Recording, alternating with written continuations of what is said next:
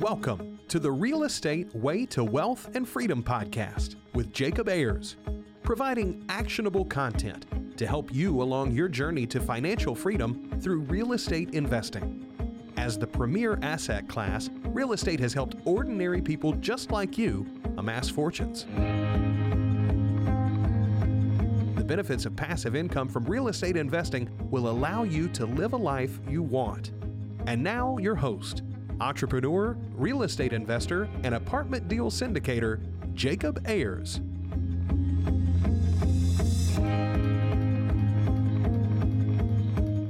Hi, and welcome to the Real Estate Way to Wealth and Freedom podcast, episode 216. Hi, I'm your host, Jacob Ayers. Thanks so much for tuning in to this week's episode. I'm so glad you're here. Today we have a special guest, and that is Mr. Rodney Miller. Now, Rodney is a Texas native, but is currently living and doing business in my home state of Oklahoma, specifically the Oklahoma City area. Now, Rodney has owned and operated a wide array of businesses, ranging from a chain of medical practices to a music rehearsal studio, and of course, his current real estate holdings company, which is what we're going to touch on today. Now, Rodney's real estate business owns and manages over 100 single-family homes, commercial investments, and multifamily properties. And Rodney has recently transitioned into multifamily syndication, where he's done his first deal there in Oklahoma. So I'm excited to talk to Rodney today about the ins and outs, the challenges, how he was able to do that first deal with his group. So it's going to be a fun conversation. So without further ado, let's jump into this week's episode.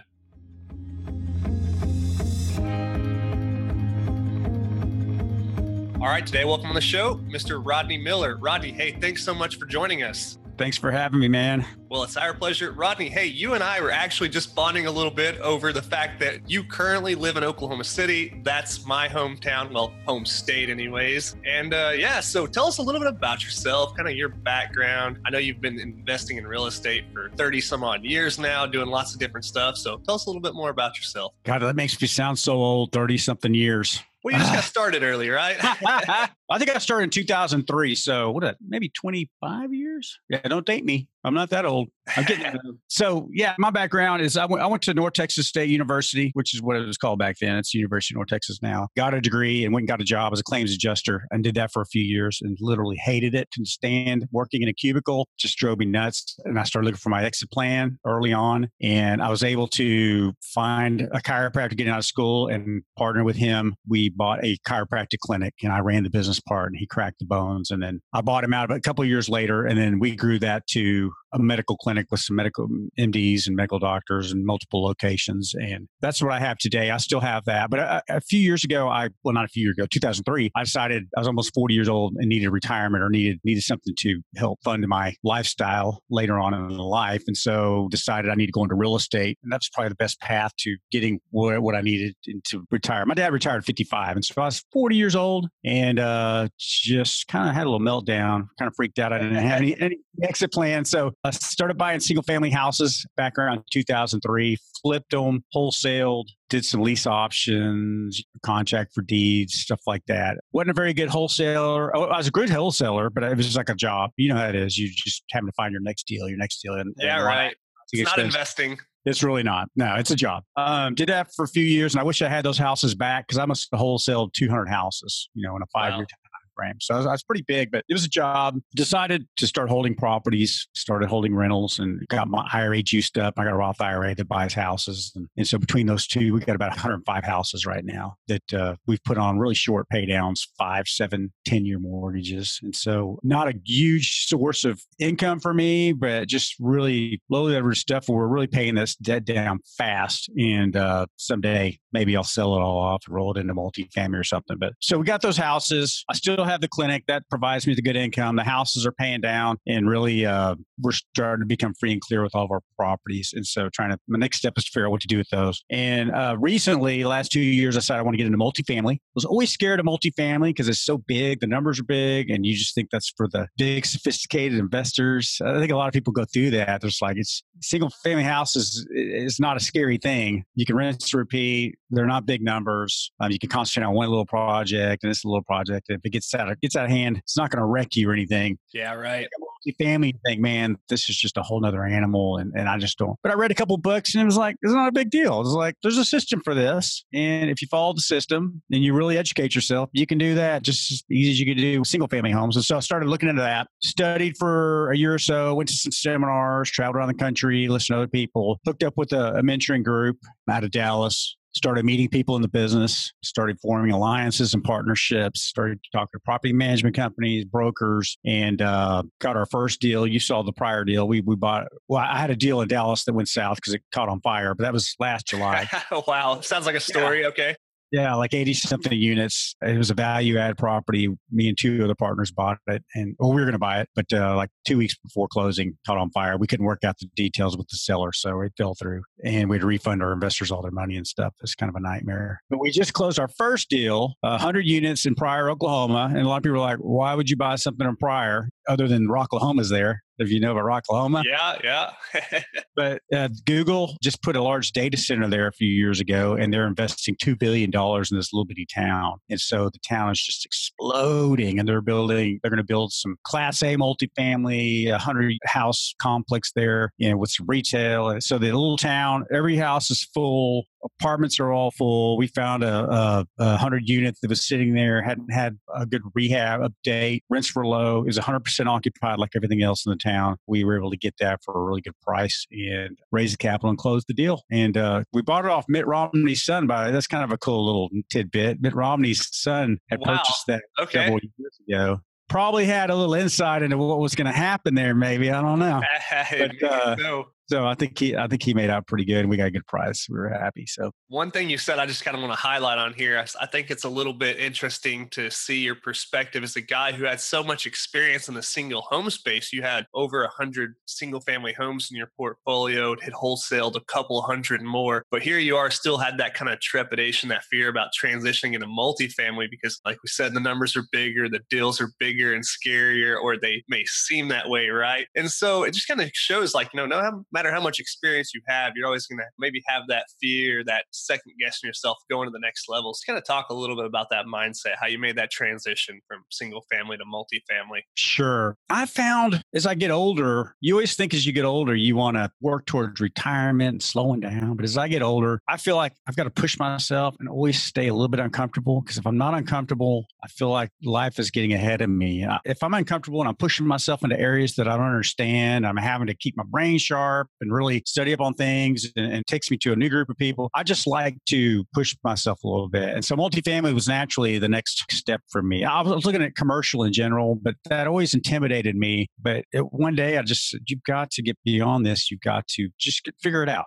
The first step was just read a couple books on it. See if it's really as scary as you think it is. And after that, after reading a couple books, it was like, there's a system for this. It's not as scary as you think it is. And so then next step is meet some people. Let's meet some folks. And so I started putting out there, I want to meet some multifamily people. My banker told me he knew a guy that was doing multifamily and syndicating deals here in town. And so I went and had lunch with him, and he's a super nice guy and took me into the main office of one of his complexes and showed me the books and how things were run. And that was a pretty big deal. And so basically, if you're scared of something, it's because you haven't been educated on it. Just learn what you're scared of, and it won't be scary anymore. And that's the approach I took. Yeah, sure. I think this is I don't know if I'd go so far as to call it a character flaw, but something I recognize about myself is if I can't really foresee the entire process from start to finish, I'm always a little hesitant to get started. Like, I want to know, like, step by step how this, whatever it is, going to play out, right? And with multifamily, you got to spend some time educating yourself, but you also have to realize that you're going to have to learn by actually doing it. So you have to take those steps and kind of jump in and get started, because you don't know what you don't know until you get into it. Exactly. And so I'd say single family is easier. I mean, multifamily just takes a little more. You're going to get your pencil out. You got to learn a little bit about math. You got to learn about spreadsheets and be able to, and I'm not a numbers guy at all, but you kind of learn how to analyze deals, because they're larger deals and there's a bunch of moving parts, and you just got to learn to look at that and the key numbers to look at. And once you learn that, and I analyzed deals for a while, but I learned really quick that I just don't like analyzing deals. So the next thing to do was find a partner that likes to nerd out on numbers. There you go. Okay. I got a guy in Dallas. We're partners, and he loves spreadsheets. So when brokers send me deals, I go out and meet brokers all the time. They send me deals. I just forward them on to him, man. He throws them in a spreadsheet and thumbs up or thumbs down. And if it's good, we'll pursue it. So I'm just kind of filled that little gap there. So you don't have to be a numbers person. I kind of understand the basic numbers of real estate, multifamily and commercial real estate in general. There's some good points that I want to touch on, but I'd also like to kind of talk about these two deals. You mentioned this deal in Dallas, the fire before the closing. So I'd like to talk about that. Maybe not such a great deal. And then this prior deal. So kind of walk us through both of those, just high level. What were they? How'd you do them? Just walk us through the details there. Sure. So the Dallas deal, two guys brought that to me because they needed more net worth on their resume for the lender. I had met them a few times at some real estate conferences. We'd hit it off. We felt good about each other. So they brought it to me, and they'd already done a lot of the due diligence. So that was a pretty easy deal. I went and checked it out. I liked the numbers. I said, I'm in. I can raise some capital for the deal. So that was another piece of the pie if they needed. So I came in on the deal. I can't remember the exact numbers. It was like 4 million, 4.5 million. I think we had to raise 1.4 million. It's close to 1.5 million. So we raised the money. We had our due diligence. It was going to go forward. And then the boiler caught on fire like 2 weeks before we were supposed to close on it.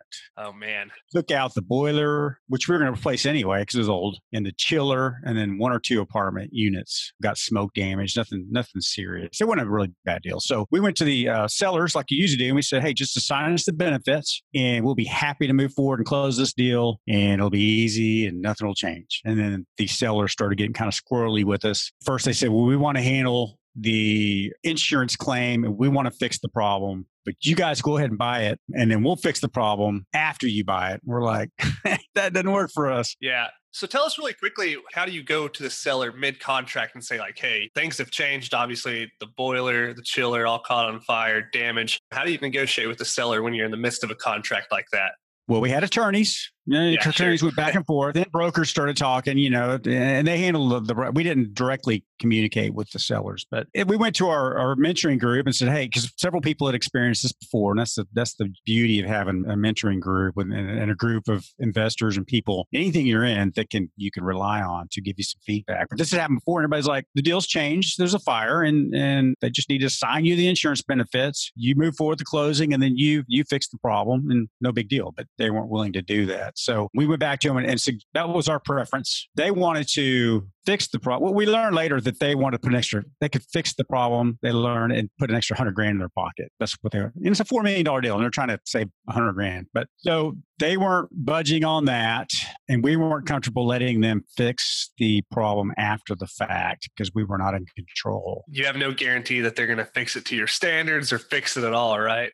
Exactly. So I think the other option was we'll fix it and we'll just push the closing out for another 60 days or something. But we'd already had our investor money for 60 days and we didn't want to stretch our investors out any longer. So we went back and forth for almost 6 weeks. It just seemed to go on forever. And finally, we just had to say, we had a meeting with the partners and basically was like, we've got to give our investors their money back. This is out of our control. We got to stop. And we went and visited the property too. And they had huge generators in the parking lot because what happened is took out a lot of the electricity in 1 or 2 of the buildings. People had to be put in hotels. Vacancy started dropping. They weren't maintaining it. These are out-of-state sellers. When we drove through there, the place was just a mess. And we talked to some residents and they were like, yeah, they're just giving rent away. They're not making us pay this money. They were just doing anything to keep people in there. It was just not a good deal. So we weren't going to get a good asset one way or the other. So we basically cut out on the deal. I personally paid my investors 6% on the money that I held during the time I had their money because I felt bad. Some of this was IRA money. Some of this was, so paid my investors. And then after the due diligence costs and everything we had out, I think I lost $20,000 on my first deal. So yeah.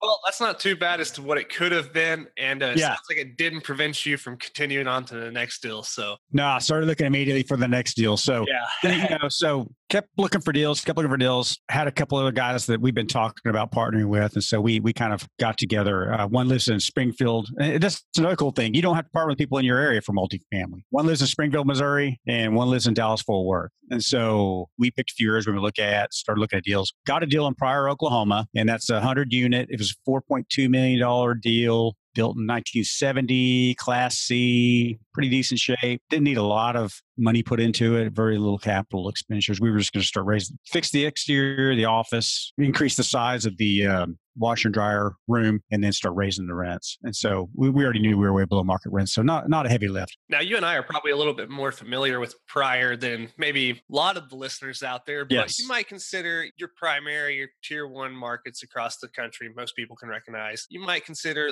possibly Oklahoma City like a tier two or a secondary market, right? Yes. And then if you're looking at Pryor, it's got to be tertiary, even below that, right? So, it's probably sub-tertiary. So Pryor is about rural area.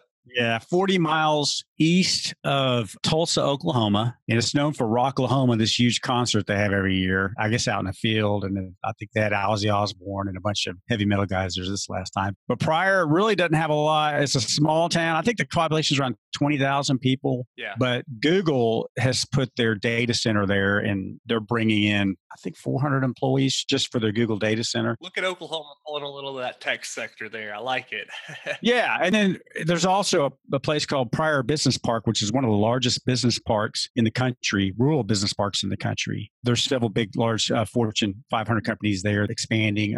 Google bought out the business park has a airport and a runway, and they bought all that land up there, and they're developing all around it. They're building housing and all kinds of stuff for their employees. And so I think it's $2.5 billion they're putting in the infrastructure of that little town. And so everything's full. All the hotels are full. All the houses are being people leasing rooms out of their houses. All the apartments were full. So it's not, we wouldn't normally go to an area that small unless it was a super great deal. But this one made a lot of sense just due to the future plans of Google and the growth. And I know a lot of people say don't put all your money into one company that feeds the area, but they're so early on into their plan. We felt pretty good about it. We have a 3 to 5 year exit plan on that deal. So. Yeah. So tell us a little more about the deal. How big is it? Did you syndicate it? How long did it take to close? Just all those kind of details. Okay. So it's a 100 unit complex, 4.2 million. We raised 1.6. I think our CapEx was 400,000. I can't remember the amount of the CapEx. I'd have to look at the numbers. Yeah, sure. Very light CapEx, not a whole lot we have to do to the property. It's brick and in really good shape on the exterior. The grounds look nice.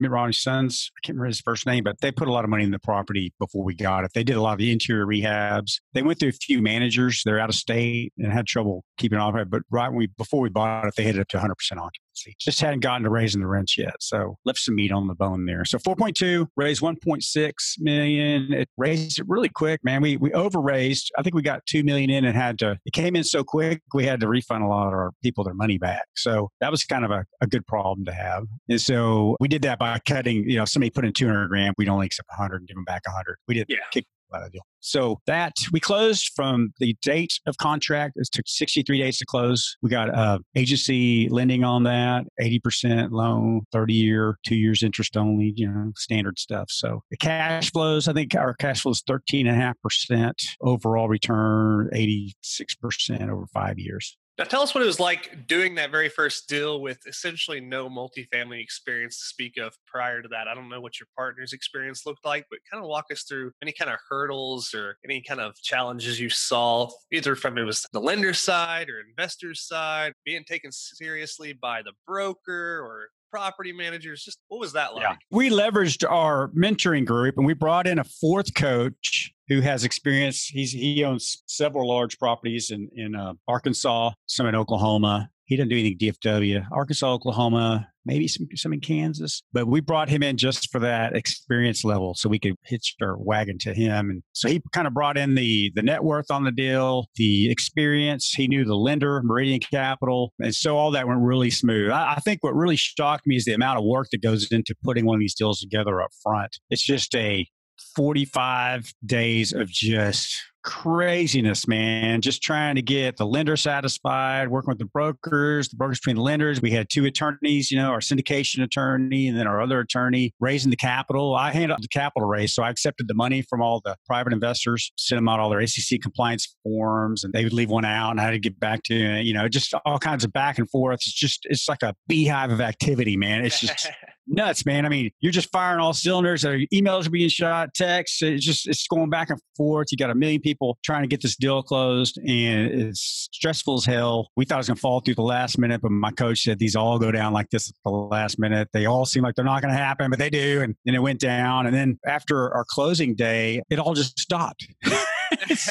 It's like you own it now. Management, Congrats. yeah, management was there on site. They took over. They were ready to take over. They let everybody else go. The regional was there. Everything just from that point on, everything, it was just like a whirlwind. It just stops. And then you got professional managers in there taking over. And now we're meeting with them once a week by phone and looking at numbers and all that. And so I think that's what shocked me the most, all the work that goes into it up front, and then how it just really levels out really quick and stops. And then you're free to go on and find your next deal. That's the beauty of it. You can scale the heck out of these things, man. Yeah, sure. Now I want to ask you a little bit about that property manager, because I've faced some of these issues looking in a little bit more of the rural areas of Oklahoma, not being able to find a qualified property manager or a property manager that specializes in that size of property. So did you experience any challenges there? Did you have to bring in out-of-state property management, or what did that look like for you? No, we used Trinity Property Management, and two of my partners have used them on their properties. So we had a familiarity with them. They're still a fairly small company, but they have assets, and I guess they're not that small. They have assets in several states, but they have a big presence in Oklahoma, Arkansas,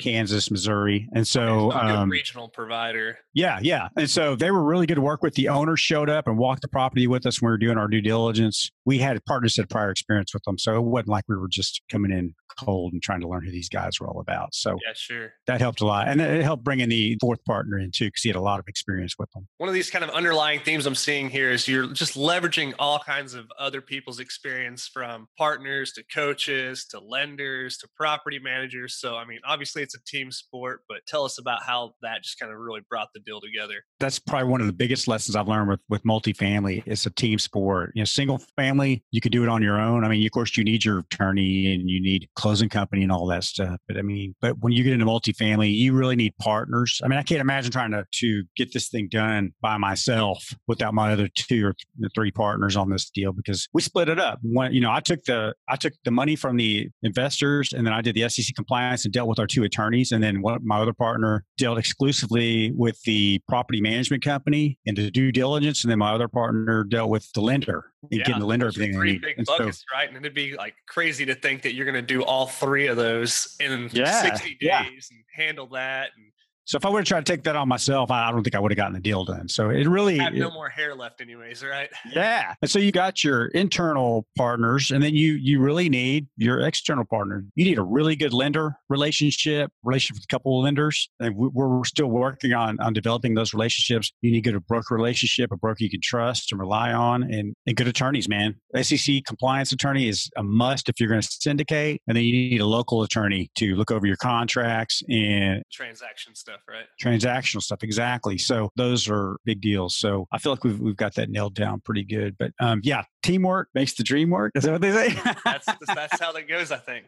Yeah. So how did you find this deal?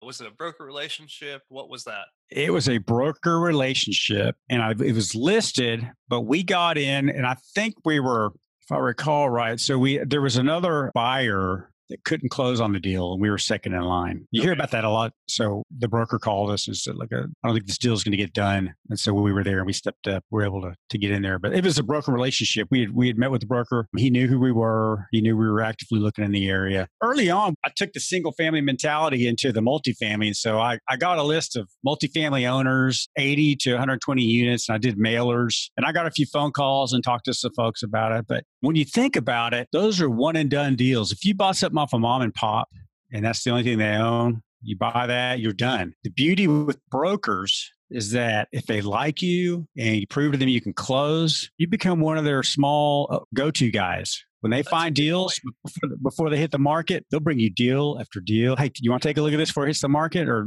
hey, let me show you this little pocket listing, man. Let me show you. So you just want to be friends with, you might make friendships with these guys and you need to prove that you can close and you do what you say you're going to do. And once those two things come together, then you have an endless flow of deals, man. And that's what's so different about a single family, multifamily. It's that relationship with the broker that will really make or break you.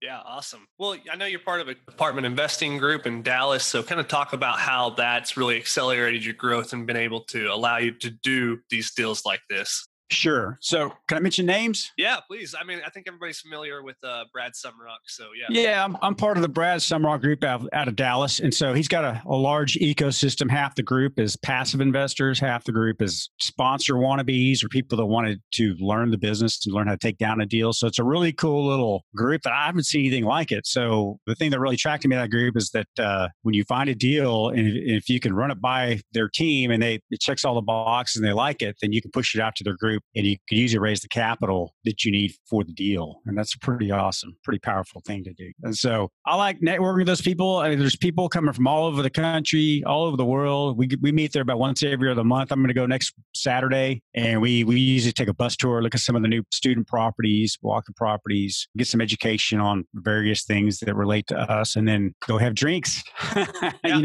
and network and build relationships. And so they're not going to spoon feed you. They're not going to you don't join up and get handed a list of 5,000 investors. You have to go there regularly, get business cards, come back to your desk and put them in your spreadsheet. And then you need to follow up with those people and build those relationships over time. So it's a cool group. I'm also a Joe Fairless student, and Joe has a different approach, but it's still a great approach. You need funding for it. Joe will say, hey, I like your deal. Here's 5 people who can help you raise money. If you need more, let me know and I'll give you 5 more. And he'll help you in that aspect. And Joe's really big on the podcasting and building your network, and building your platform. And so he'll tell you need to get a podcast going or a blog or meetup group, all of the above, because you got to get the word out there. Because, really, me and the key to this business is raising capital. If you can't raise capital, you're dead in the water. It's very important. Yeah, sure. Joe's a really great guy doing a lot of stuff. He's actually been a guest on the podcast, like you and I were talking earlier in the podcast here back in 2017, I believe. So we need to get him back on. But yeah, actually, it's funny because you and I were both at the Best Ever conference back in February early in this year, although we didn't run across each other, hadn't known of each other at that point. But yeah, I'm sure our paths will cross soon at another one of those events like that. Absolutely. I have no doubt about it. Awesome. Well, so you got your first multifamily deal successfully closed, 100 units in Pryor, Oklahoma. You like it so much, are you going to do it again?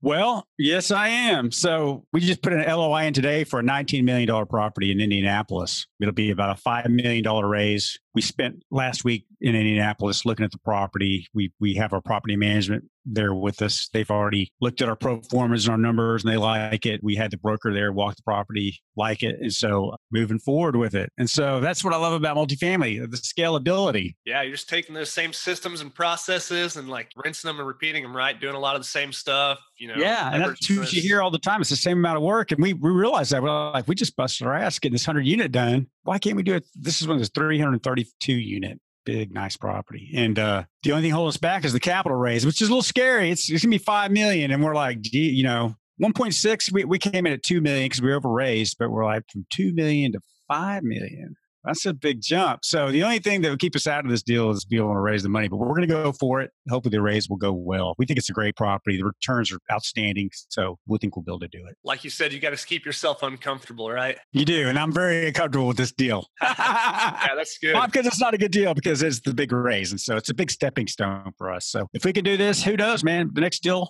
if we can pull this one in, the next deal might be a $30 million deal, So there you go. I love that mindset. It's the capital raising, man. That's it. And taking care of those folks. Once you raise capital, taking really good care of them, communicating with them well, and delivering them the returns that you promised them. Yeah. Not overselling them because they won't come back. So yeah, not only are you looking for new investors, you want to keep the old investors happy. So we're working on processes and systems is a really big part of this business. We're really working on getting everything systematized, processed, so we can do this over and over again on a larger scale. So that's the next step for us. Awesome, Rodney. Well, hey, as we're wrapping up here, we've got a lightning round we'd like to end with. Just a series of questions we'll fire at you. I know you're cold to them, and I'm sure you can handle them. So I'm ready, man. For it. Yeah, give it to me. All right, good. Well, the first question in the lightning round was, what was your biggest hurdle getting started investing in real estate? And let's say multifamily for this aspect. And then what'd you do to overcome it? I think we covered that. That was the mindset, man. Mindset. 99.9% of the hurdles you're going to occur in life when you're looking to do something new and scary. It was the mindset. I invested in real estate. I started in 2003, and damn it, I should have gotten into multifamily in 2004,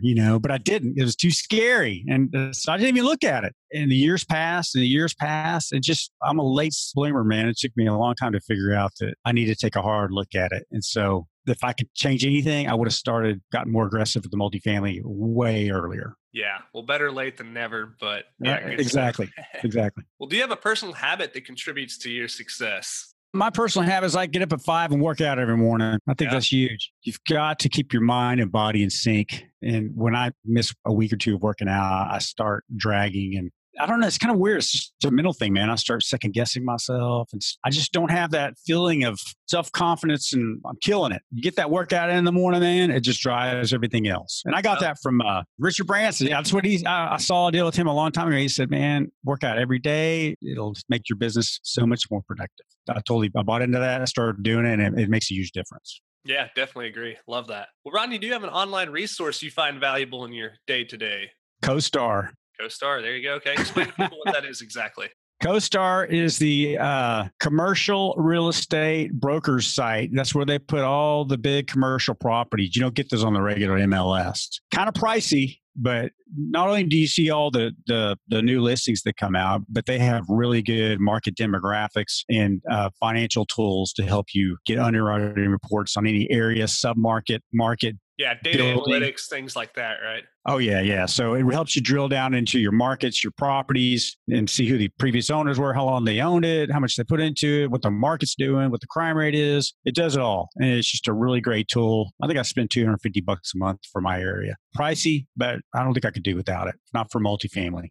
Yeah, sure. Rodney, what book would you recommend to the listeners and why? Millionaire Fastlane. Okay. Have you read that book? I haven't. It's been on my reading list for a while, but that reading list grows and grows. Yeah, and I'm saying that because it's the latest book I read, but I really enjoyed it. Of course, Robert Kiyosaki books are awesome, and I think my next book's gonna be that fake book he just came out with. Oh man, that's next on my Audible list. Yeah, well, that's what I do. I listen to books too. I listen when I drive around. That's how I stay productive. I stopped reading a while back. But yeah, man, Millionaire Fastlane, if anybody that you know that's young, trying to figure out their life, such a good book, man. It just tells you, it kind of explains the slow lane and the fast lane. The slow lane being W-2 employee your whole life, putting 10% into 401k and trying to retire, as opposed to just think bigger, go out and start a business. Just try to get there faster. That's what it's all about. So awesome. For the audience members, we'll link that book in the show notes if you'd like to pick that up. Rodney, last question. In the lightning round, if you were to go back and give advice to your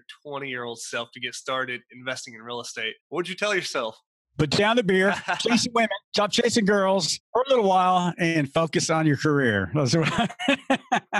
Yeah, sure. Definitely so. Yeah. Most people just, want to tell themselves, hurry up and get started sooner, get started bigger, quicker, sooner. So yeah, it's kind of a common theme. Hey, honestly, that would be going back to my 35-year-old self too. So I owned a clinic when I was 27, I bought that clinic, but I kind of coasted along for a long time. And I wish I had those years back. I wish I would have started real estate a lot sooner, but that would be it. Just I'd kick myself in the butt and say, let's get going. Yeah. Well, Rodney, if people want to reach out to you, learn more about you, connect with you, meet up with you, where's the best place for them to do that at? They could call me, 405-204-1715, or go to tridentmultifamily.com, and they can reach me there. Okay, that's tridentmultifamily.com. We'll link that website in the show notes for our audience members to go check out if they'd like. And man, I just have to say, I love the 405 area code on the podcast. It's like music to my ears. It's like, just gives me that kind of sense of home, so I love that. Cool. Well,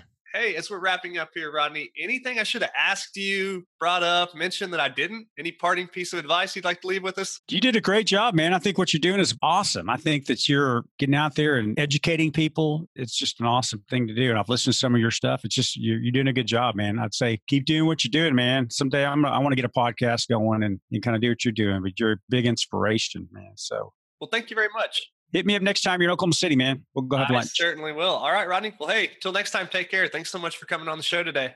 Thanks, man. All right, take care. Bye. All right, that wraps up this week's episode with our guest, Rodney Miller. As you can tell, Rodney is out there making things happen, doing multifamily deals, and overcoming all kinds of challenges to grow his real estate business and keep himself uncomfortable, as he says. So if you'd like to learn more about what Rodney is doing or reach out or connect with him, you can find him at tridentmultifamily.com, which is linked in the show notes for you to find. As always, if you have any questions, comments, or would like to reach out to me, you can do so at www.jacobayers.com. Till next week, engineer the lifestyle you want. You've been listening to the Real Estate Way to Wealth and Freedom podcast, providing you actionable content to build your real estate empire. Nothing on this show should be considered specific, personal, or professional advice. Please consult an appropriate tax, legal, real estate, financial, or business professional for personal advice. The opinions of guests are their own. Information is not guaranteed. All investment strategies have a potential for profit or loss. The host is operating on behalf of the Real Estate Way to Wealth and Freedom, LLC, exclusively.